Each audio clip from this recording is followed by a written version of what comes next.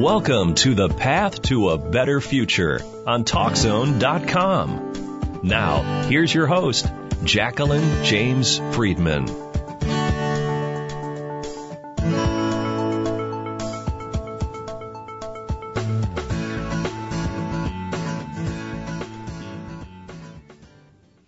Hello and welcome to Path to a Better Future. I am Jacqueline James Friedman and today's topic on TalkZone Radio is on domestic violence.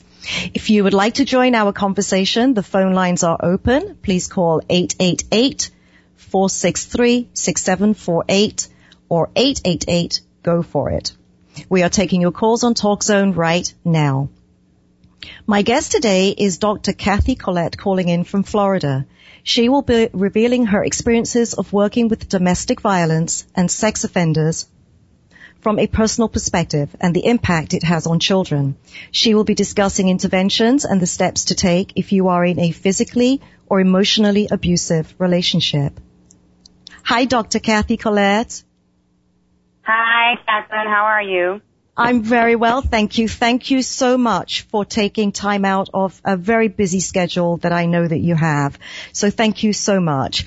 You're welcome. You're welcome. Thank you. This is such an important topic, and I'm very, very happy that you are willing to talk about the subject, particularly as it is often kept behind closed doors. So the first thing I want to start with is, in fact, the definition of domestic violence.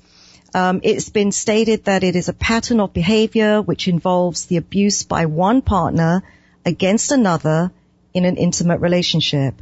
Domestic violence can be physical, sexual, emotional, economic, and psychological. So, Dr. Colet, can you elaborate on some of those terms that I just mentioned, the physical, the sexual, emotional, etc., just so that we understand what it means to be in this kind of relationship?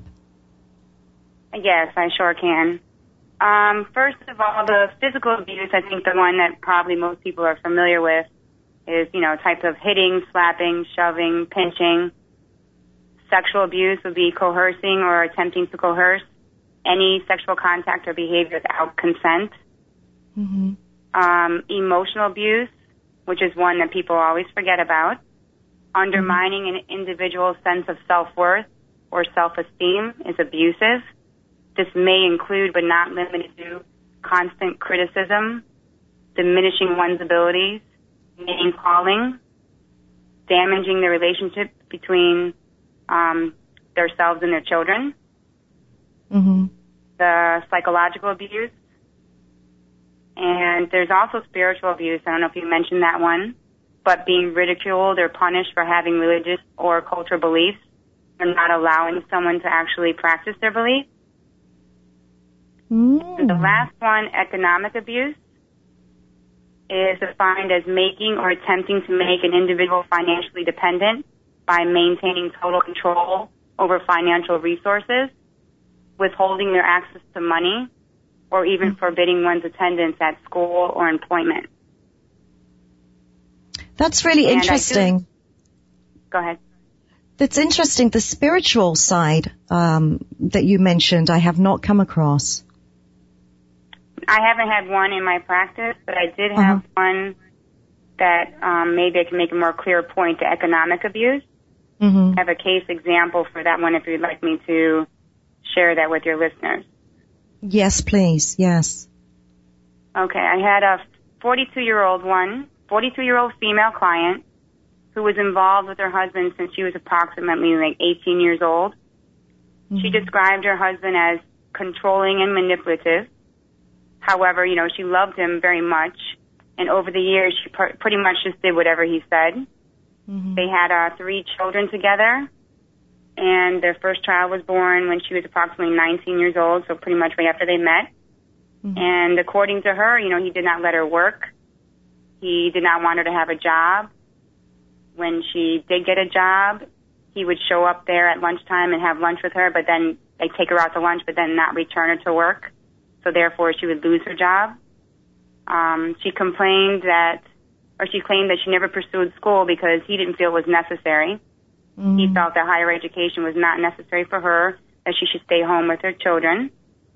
And she became dependent upon him, and she ended up in my practice by, feelings of hopelessness and despair and just feelings of like guilt. She couldn't make any decisions without consulting him first. If he did, she would, be belittled, and she said she would even be belittled in front of either public or even her family. So I think that's a great case example of what economic abuse is, if nobody understood that one. Okay. What about the spiritual one, Dr. Colet? Because that's the one that I haven't come across. I just want to try and understand what the components of that are. Well, that would be when one maybe get married and you have two different religious beliefs, and then they do not let them practice that religious belief. I have not actually encountered a client just yet. Okay. And I think it is a very unique one, but I did read it in the research, yes. That is very unique. Okay, thank you for elaborating on that. When you meet with your clients, are they actually aware that they're in an abused relationship when they come in to see you? Actually not. And specifically that one that I just mentioned, for example, when I discussed everything with her and even pointed out some things that, that after I highlighted some things that she mentioned, until this day, even after, finishing therapy and everything, she didn't really consider that domestic violence. Right. I can tell you some signs that people would be, there are many signs of an abusive relationship. Yes, absolutely. I want you to share this message out there for the listeners, because the one thing that I just asked you was, do people know that they're in a domestic violent relationship? And you said no. And so we need to get this message out. Yes. So one of the most telling signs is fear of your partner. Okay. If you feel like you have to walk on eggshells around your partner, or you're constantly watching what you say in order, or, you just want to avoid them from blowing up, the chances are that your relationship may be unhealthy and abusive. Okay. And like I mentioned earlier, some of the signs are being ridiculed or belittled, like I mentioned in my case example. She was belittled in front of her family and also in public. Okay. And even, go ahead. No, go ahead.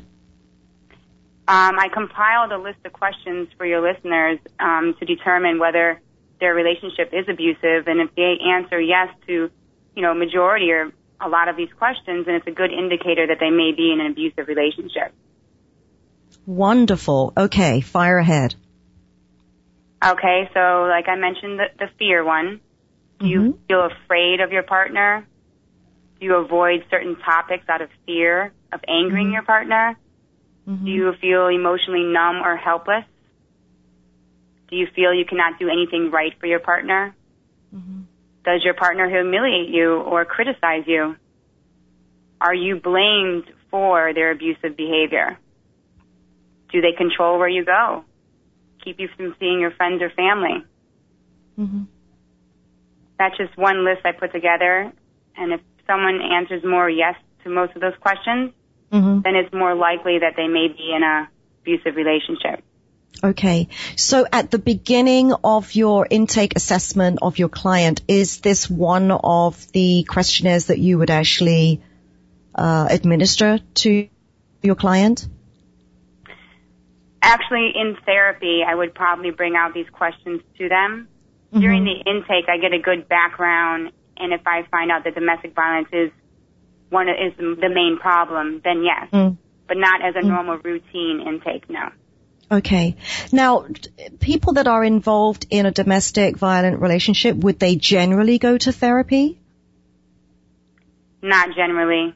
As for example, in my case example, that was going on for over 20 some years. And she came in when, for depression, basically. Okay. She was depressed and didn't feel like her life was fulfilling. A lot of other ones that come in for domestic violence would be court ordered. Or when the kids are removed from their home, when a custody becomes comes up in the forefront. Sure. Okay. When they're mandated to come to the therapy, do you find that they are willing to work on some of these issues, or is there some sort of resistance that you encounter, I should say? I think in the beginning they're a little bit more resistant. And of course, any type of court-ordered therapy, you always wonder how forthcoming they actually are. But after spending a significant amount of time, and you actually develop a rapport, and you can help them. Right. Is there a typical profile for someone who is the abuser? I haven't found any typical profile. Okay. No. It could be anyone. You should know, it should be noted that domestic violence and abuse can happen to anyone. And yet the problems is often overlooked, excused, or denied. This is especially true when the abuse is psychological rather than physical. And if there's substance use going on in the home, that would be something that I would look for domestic violence if everybody's under the influence. Right. For example, alcohol, drugs. Yes. Yeah. Okay. That would probably exacerbate the initial problem that's going on anyway, correct? So if there's domestic violence going on and then somebody gets intoxicated, does that make it even worse? The abuse does get worse.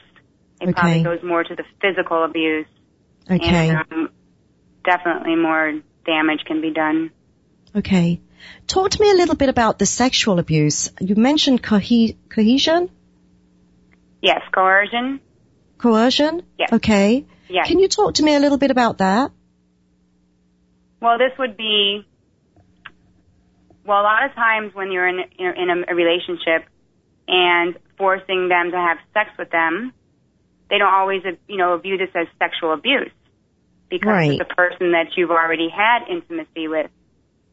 But a lot of times it comes up that this is actually sexual abuse. It is marital rape or relationship rape. So people don't always acknowledge that, and they don't feel that it should be should be brought up to the police. Okay. Okay, that's very good. Thank you for that. Dr. Colet, can you please stay on the line? We need to take a short break. I'm Jacqueline James Friedman, and this is The Path to a Better Future on TalkZone.com. We'll be back with more right after this.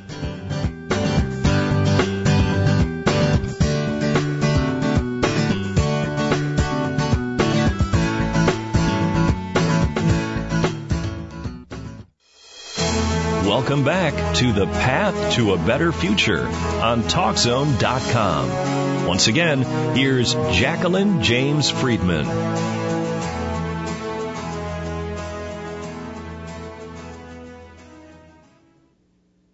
Welcome back to Path to a Better Future with Jacqueline James Friedman on TalkZone.com. We are talking to Dr. Cathy Colet from Florida about domestic violence. Dr. Colet, how does witnessing domestic violence affect children? Okay. Well, let me point out one statistic before we start. According to the National Center for Children Exposed to Violence, 10 million children per year may witness or become victims of violence in their home. Many? Or in How many? 10 million. 10 million. That's the National Center for Children Exposed to Violence. Wow. And for your listeners, I think I should clarify and describe what witnessing domestic violence actually means before I talk about how it actually affects them. Wonderful. Thank you. Witnessing can mean either seeing, which is the obvious one, the actual incidents of the physical or sexual abuse, hearing threats or fighting noises from another room. I'm not sure if you've heard, Jacqueline, also in your practice, a parent on more than one occasion, we never argue in the same room as the child, but the child's in the other room. Correct. Observing the aftermath of the physical abuse, such as maybe blood, bruises, the tears, the crying, broken items, and just the awareness of the tension in the home, such as maybe, for instance, maybe the mother's fearfulness when the father returns home, or vice versa. So just knowing what witnessing means, the seeing, the hearing, the observing, and the aware. I wanted to clarify that. Okay. So they don't actually have to be physically abused themselves, but the witnessing does have a great effect on them. Yes. Yes. Okay. And to answer your question, how does witnessing affect children? I can go through, there are age-specific indicators. So I can talk a little bit from each age group if you would like. That would be really helpful. Okay, so I'll start off with infants. This is not my primary population that I work with. My primary population is adults and adolescents. Okay. But according to the research, there is a basic need for attachment that is interrupted. And research indicated that more than 50% of infants cry excessively and have sleeping and eating problems. Okay. There's an increased risk for injury due to being caught in the crossfire. Irritability, inconsolable crying, like I mentioned, and developmental delays, those milestones. Okay. That's very sad. It's very sad. Very sad. And I believe a lot of the parents, they're infants, they don't know what's going on. Right. They're babies. They can't talk. Preschool age children, you're talking ages 2 to 4, they have a lot of psychosomatic complaints. So they may end up in the doctor's office with abdominal pain, headaches, regressive behaviors, like including, bedwetting, sucking thumbs, sleep problems, anxiety around strangers. Night terrors are commonly seen, which are extreme form of nightmares. Okay. And they fearful. During any years of being a child, but especially the preschool years, they require the protection and stability. And these requirements are often, really disturbed when families have domestic violence in the home. As for elementary school age children, ages pretty much 5 to 10, this is when they start to show those behavior problems. They, they act out and they start to, demonstrate some aggressive behaviors. Their self-esteem may be hurt. They blame themselves. They feel guilty. Poor social skills, poor school performance. And, as you get older, the pre-adolescence, the middle school age, these behavior problems I just mentioned, they become more prevalent, more serious. They start to, they can have some externalizing behaviors like setting fires, swearing, stealing, and then internalizing behaviors, which would be feelings of worthlessness, more aggressive behaviors. And then for, of course, emotional issues, the fearful, shame. Right. For the adolescents is the group that I primarily worked with. And all the aforementioned behavior problems that I mentioned are exacerbated. Extreme behavior problems. Their relationships with their friends or even their girlfriends, boyfriends, more of an intimate relationship, they mirror the violence that's witnessed at home. The internalized, externalized behaviors, they can turn into severe and dangerous. For example, like we mentioned, substance misuse, runaway, suspensions, expulsions, declining grades. They can start sexually acting out themselves, become suicidal. And that covers pretty much all the age groups. But now that we mentioned a lot of, I wanted to mention some protective factors, if I may. I do. I want to get on to that, definitely, but I have a quick question to ask you with relation to the adolescents that you provide therapy to. Are they referred to you? Are they mandated to see you as well? I have had mandated court-ordered clients before. As of right now, they're referred to us. Okay. Is that through the school system? Do they see these behaviors in school and then sort of get a school counselor involved? How does it work? I do a lot of evaluations for the public schools and for charter schools throughout West Palm Beach County. And Gotcha.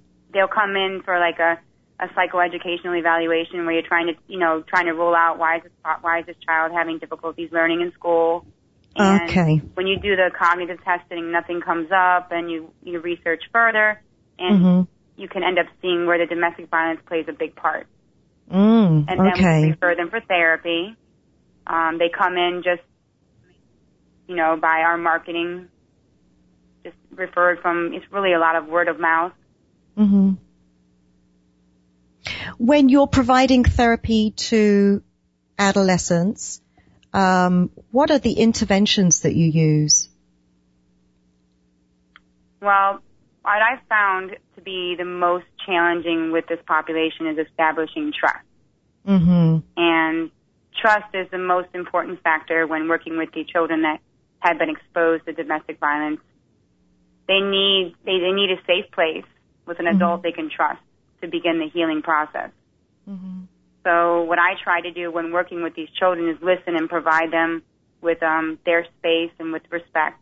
I let them know that I care about them, that there are adults who are interested in their opinions and their thoughts and their ideas. Mm-hmm. I use, many different forms of therapy. I use art therapy, music, role playing. Okay. I help them imagery work. We make collages. I connect them to organizations in the community that work with youth to give them an outlet. Okay.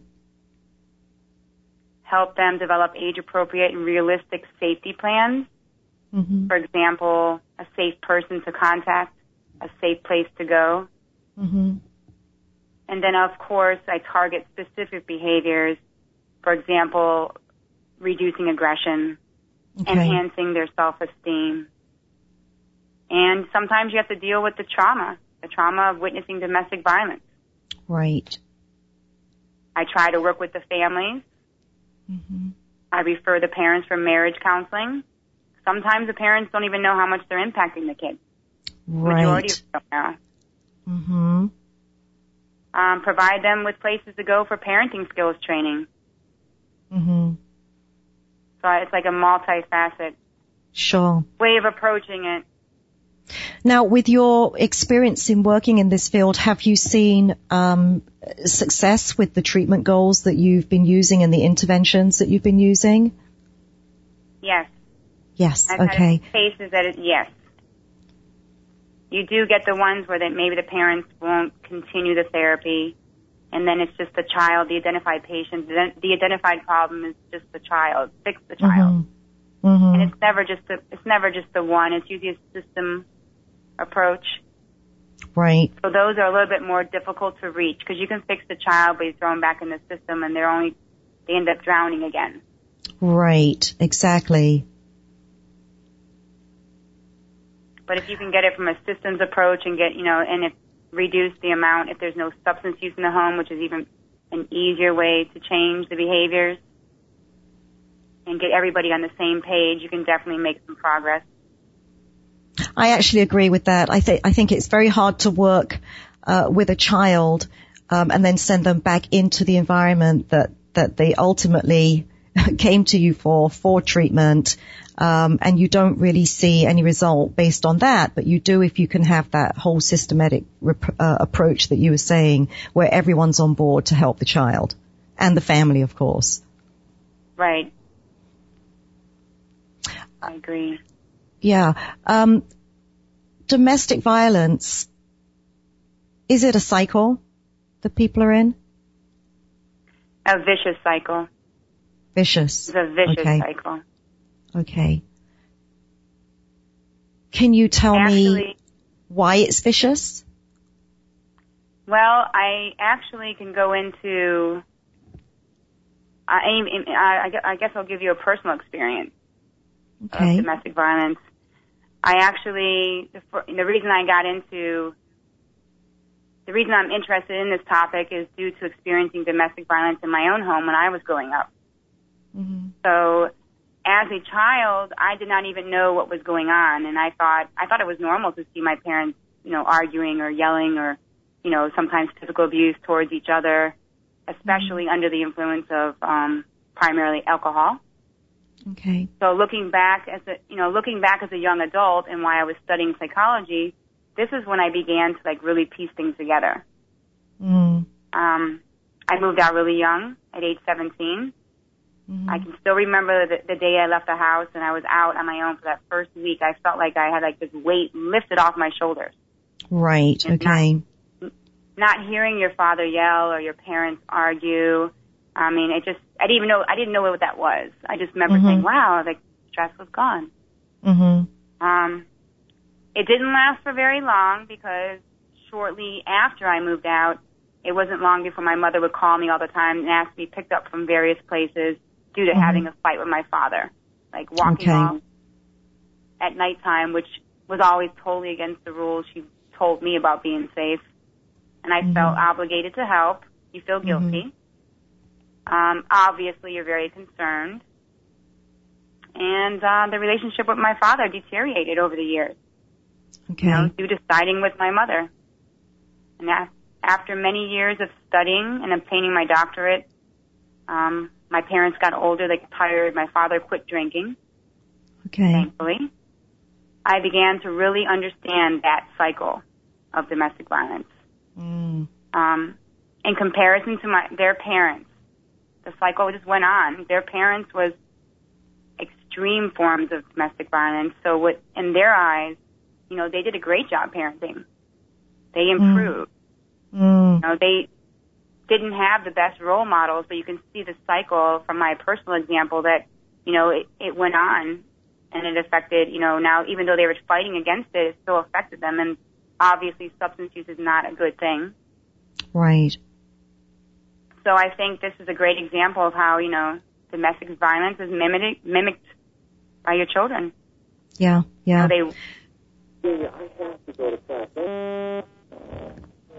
So my parents witnessed it, and in the most extreme forms while they were growing up, and they mirrored the behaviors of their parents. Dr. Colet, just stay on the line. I'd really like to come back and discuss this a little bit further. We need to take a break. However, I'm Jacqueline James Friedman, and this is The Path to a Better Future on TalkZone.com. We'll be back with more right after this.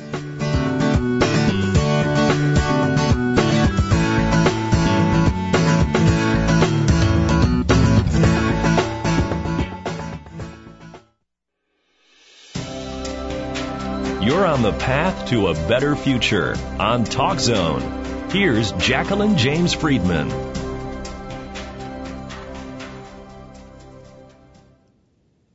Welcome back to Path to a Better Future with Jacqueline James Friedman on TalkZone.com. We're talking to Dr. Cathy Colet from Florida about domestic violence. And Dr. Colet, you were just sharing your personal experience of domestic violence in the home. Thank you for doing that. I really appreciate it. I wanted to find out, did you feel like you personally broke the cycle? And how, if you did? Over the years of working with the population, I know that my situation is not nearly as bad as others. So by seeing other people's experiences, and I'm not trying to minimize it because that's what it definitely sounds like, but that's probably how I learned to cope. I know that I'm going to break the vicious cycle within my family, and that I know that I can help others do the same. And I think part of what, helped me was my education. Yes. I believe education is key. I probably would have never viewed it as domestic violence. I probably would have been engaging in some of my own domestic violence behaviors. A great support system makes a world of difference. I know my parents came a long way, and, they're currently now supportive in my life because I put up certain boundaries and didn't allow certain things to occur in my home. Very good. Our relationship is much stronger. I can mention there was a struggle that I had for a very long time after my parents' substance use ended and their marriage improved. They never really understood the impact on their children. And to this day, they do not understand, even with all my education and training, they just do not understand the impact they have. Why do you think that? Well, I think some of the way people remember things. And they minimize it, and they appear to like lack accountability for their actions by doing that. But I mean, for my father's excuse, if you want to call it that, he was an alcoholic my entire teenage life and a young adult. He probably does not have much memory of specific behaviors or events. Right. So if I talk about a specific situation when he was so under the influence, I can guarantee you that he doesn't know the specifics. He knows there's a problem, and it doesn't excuse his behavior, but it kind of explains it for me. Right.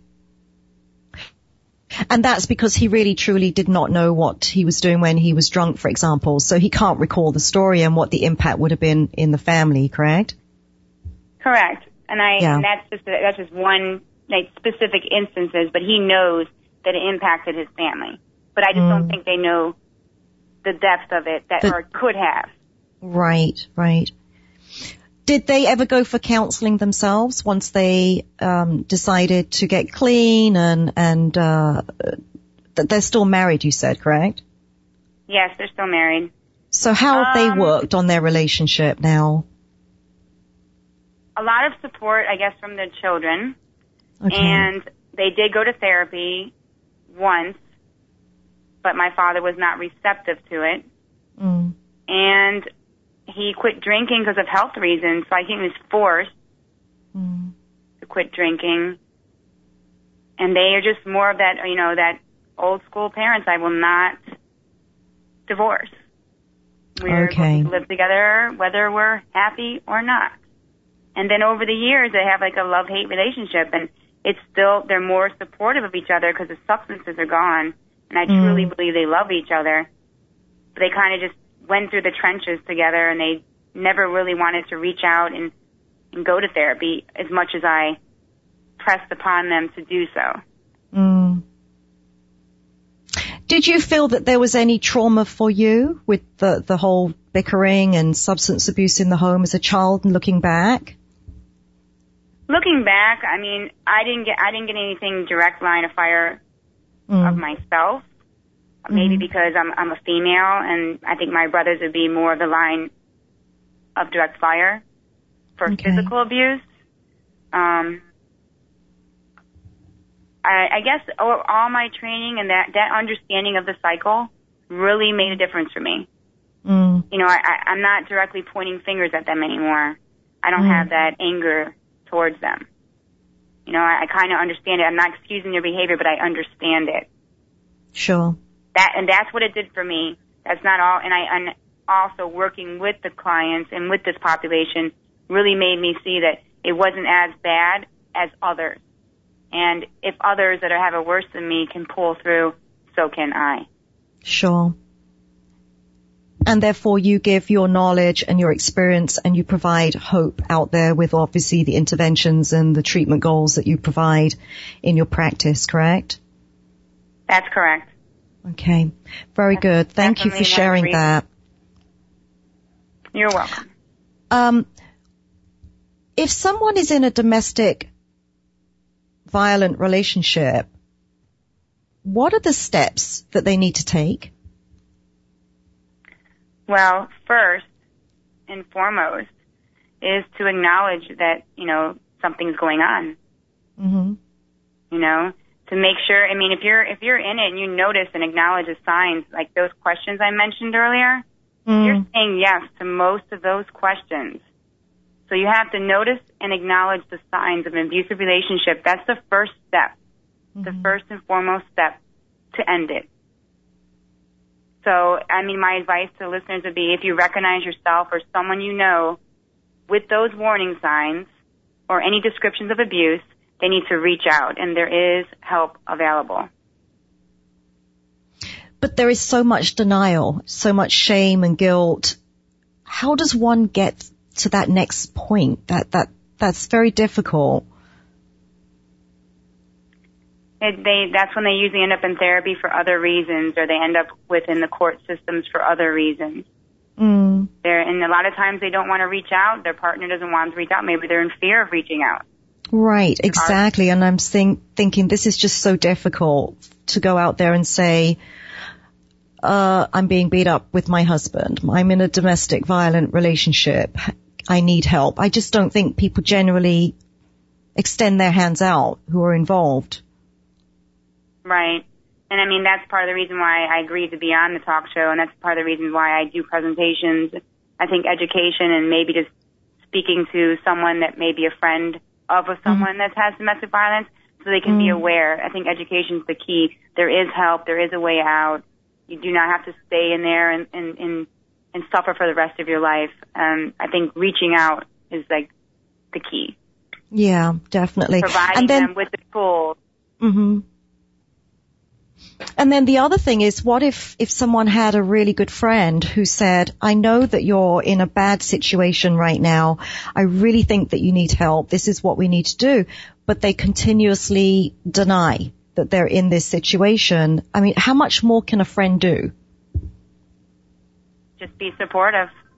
Mm-hmm. Apologize for that. Just to be supportive. Mm-hmm. All you can do is be supportive and keep approaching the situation. I wouldn't just let it go, especially if there's signs of a significant abuse. Things, I'm mandated to report certain things, whether the person, if someone's being sexually abused, if there's children in the home, of course, not onto adults. But I mean, being supportive and always being there and not making them feel that's their fault, pointing the fingers. Saying, oh, well, you know what, it's your choice, just like the case study I gave. I mean, I'm sure when I was explaining that case, many people are going through their minds like, stay at your job, go back to your job. What do you mean you couldn't go to school? I mean, but that's not really, that's not the problem, The problem is it's occurring, and how do we fix it? You can't point the fingers at the person. I think that's what happens a lot. They're afraid to reach out because then they feel it's their fault. They feel guilty. Right. And then do you find that with children that they're hesitant to say what's going on in the home also? I've had clients reveal to me that when the Child Protective Services came out of fear of their parent, they changed the story. So yes, they do frequently change their story. And they mention, I don't want to get them in trouble. I do love them. Right. So that's another issue at hand that has to be taken care of in therapy, correct? Correct. Providing therapy with children versus adults. Yours is adolescents, so they're young adults. Is there a difference between the two types of interventions that you would use? Yes, you would approach it differently. With the younger ones, you can do more of, like I mentioned, like imagery work and art. However, when you get those young adults in therapy, you find that cognitively, they're not much older than an adolescent. Right. And you can use some of the same approaches. So it just depends. It depends on their intellectual ability. Okay. When you're using art therapy... Oh, I'm sorry. I think we've had a little technical difficulty there. That's okay. When you're using art therapy, what are you looking for in the artwork? I would look for signs of abuse. I would look for, sometimes I just give them magazines or tell them to draw a picture about how you feel. When have you felt this way before? What does this make you think of when you feel this way? Just to pretty much get them to talk and start labeling their feelings. It may bring up some type of trauma, but, well, I felt this way. I feel gloomy today. I have felt this way before. And then we start talking to events when they did. Yeah. So it just gets them to talk and label their feelings so they don't really understand what they're feeling, whether it be anger or depression. And with the artwork, do you look at the whole picture of the artwork and look at how they define lines and so forth? Do you do that personally with them? I don't use too many projective techniques. Okay. It's more to get them to start talking and opening up during the beginning of therapy and helping them, label their feelings. Okay. Okay. I don't go into detail of too much of interpreting, like the house tree person. There's specific things you can do, but I don't go into too much in depth. But it stimulates conversations, and it helps them talk about their feelings. Okay. Thank you for that. Please hold on the line, Dr. Colet. I'd like to talk about some of the steps that individuals would take, who they would call, safe haven, et cetera, but we do need to take a short break. I'm Jacqueline James Friedman, and this is The Path to a Better Future on TalkZone.com. We'll be back with more right after this.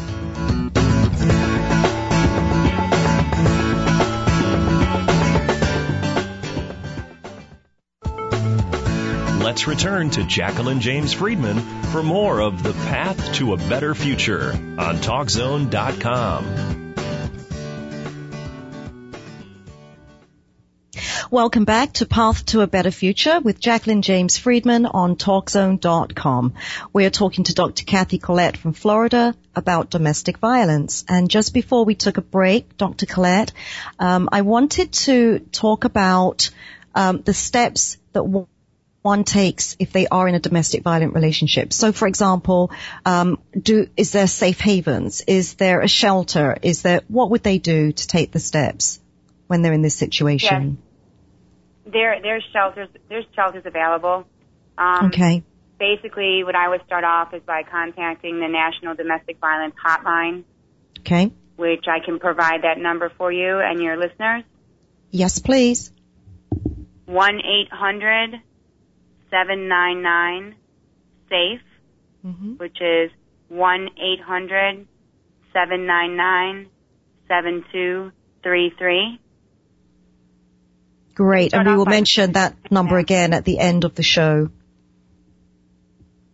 And for Florida listeners, I know there's a Florida Coalition Against Domestic Violence. On their website, they will find you. You can definitely go on there and find different centers and programs, location of services, like you mentioned, like shelters. But starting with that hotline would be first and foremost. Okay. And there are individuals on that line that are able to guide them to safety? Okay. Yes, and also maybe even get them to their local state office. Okay. That's why I mentioned we have a Florida one. I'm sure California has it. I'm sure Chicago has one. We have the Coalition Against Domestic Violence. Each state should have their own. Okay. We want to talk about how effective all of these support systems are and the therapy that you provide in providing hope to individuals and getting them back on a path to a better future. In the therapy with your individuals, the women, for example, or even the men that come in, that I'm sure they're very resistant, like you said earlier. But as time goes on, do you see them deciding that they're going to leave their partners at all, or do they end up working with their partners and trying to find a happy medium here? Well, the ones, if it's severe physical or sexual abuse, it usually ends up having to leave the partner due to maybe the partner accruing charges and the state stepping in. A lot of them do not leave the partners, not from what my experience. Okay. It usually ends up to be individual therapy. I try to get it as a family therapy or marriage counseling. However, they usually try to work and stay in the environment they are in. Okay. And it seems that the older ones, when they come in, like I mentioned, it's not due to the issues of domestic violence. It's due to other problems they're having. Okay. From my experience. With the knowledge and the expertise that you have, Dr. Colet, what's the message that you want to send out there to people that are in this situation? That there is hope, that you can change. You do not have to stay in that type of environment. You do have a choice. Do people believe that they have a choice? That's the thing. Well, it's probably difficult when you're in it, and you may not believe it, but they do. And I think they need good support systems, and they need to reach out, or a friend needs to reach in. And so it's very important for us to ensure that we send that message very clearly to them, that we will support them, we will provide whatever the steps are to helping them look forward to a better future, and ensuring that their lives are safe, right? Correct. Because domestic violence can get out of control. It doesn't get easier, does it? I mean, it may start with a slap, but then it gets a little bit worse than that as time goes on. Correct. And so the escalation of violence could end up with something extremely serious. Yes, it gets more severe, and then that's why I mentioned when it becomes physical, extreme physical, or threatens their life, that's usually when they end up not being with each other due to incurring legal charges or extreme threats of their life or their children's life. Are there any other important messages that you need to send out there, Dr. Cathy Colet? I do have a link that I would like to share with you, and maybe you can share with your listeners. I don't know if you can put it on your website. It's a very powerful little clip that shows how domestic violence can impact children. It's one of the most powerful little clips. It's made by Doug Lynch. I will provide you the link, and if anybody wants to watch it, it takes 2 minutes of your time, but it's very powerful. Okay. And what is that about, Doug Lynch's video? It shows how much of a parent's behavior impacts their children. So they will definitely answer and show parents that don't understand how much it really impacts, by witnessing domestic violence. Just definitely, just by this 2-minute clip, it's so powerful. I mean, it's a must-see clip. Okay. I will definitely look into that and ensure that goes on my site. The other thing is just bickering and arguing as a parent between each other is totally different to cussing, criticizing, and all the other pointers that you mentioned earlier. Is that right? Yes. Everybody has disagreements in the home. It's how it's handled. You shouldn't be yelling and being aggressive, and no one should be feeling fear. That's the key, right? That's the key. Yes. So a child would know when someone's just having an argument in the home, the parents or maybe even a parent with another child, for example, but you shouldn't be sitting there with tension, fear, physically feeling scared, emotionally feeling scared. Correct. There's a total difference. Yes. I even noticed certain behaviors of myself that at times reminds me of my parents, and that just shows you how strong that cycle goes, that vicious cycle comes. Okay. I'm thankful for everything that I've learned over the years with studying and working with people that have suffered from domestic violence. Now I can critique my behaviors. I use my parents' negative behaviors in a more positive way. So, for example, some people don't understand you can express anger in different ways. You don't have to express anger by yelling. Right. You can speak assertively, and take time to collect your thoughts. You don't need to argue when you're feeling that emotion, that strong emotion. You may need to take a moment. Now, I have a quick question for you. When a parent is yelling at their child constantly, does that incite violence later on, whether it be physical or emotional? I mean, it's no guarantee, but it's definitely considered emotional abuse, psychological abuse. Okay. And parents don't realize that does have an impact on their children. And it depends on the child, how it's going to affect the child. Parenting training would be the best advice. Yeah, and we do need to be very mindful of how we parent our children. We're not perfect, are we, by any stretch of the imagination? But we do. I think it's good that you mentioned that you sit back and you critique, because it's very powerful, the experiences that you've had. And I'm pretty sure that we've all had fairly powerful experiences in different ways that we pretty much enact out later on. So we have to sit back a little bit and think about how this impacts the child or the children in our family. Yes. Okay. And if we're not sure how to do that, what should we be doing? Contacting somebody that does some support services. Go for some parenting skills training. Parenting skills training, assertiveness training, learning how to reduce your aggression, communication skills training. I believe that's a good one. Enough communication skills training, yes. Yeah, that's a good one. Because actually there are many situations where parents don't even know how to communicate with each other, so how are they going to communicate with the child? And how are they going to teach that child how to communicate with others? Correct. That's a good one. I like that. We are literally approaching the end of the show for today, Dr. Cathy Colet. I just want to reiterate that number that you mentioned.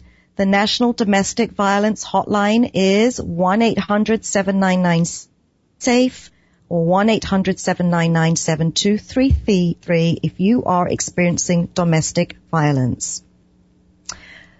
That's all for this week's show. We've been speaking with Dr. Cathy Colet from Florida. I thank you so much for sharing your expertise and your personal story with us today. I'll be back next week at the same time. Thank you for listening to Path to a Better Future with Jacqueline James Friedman on TalkZone.com.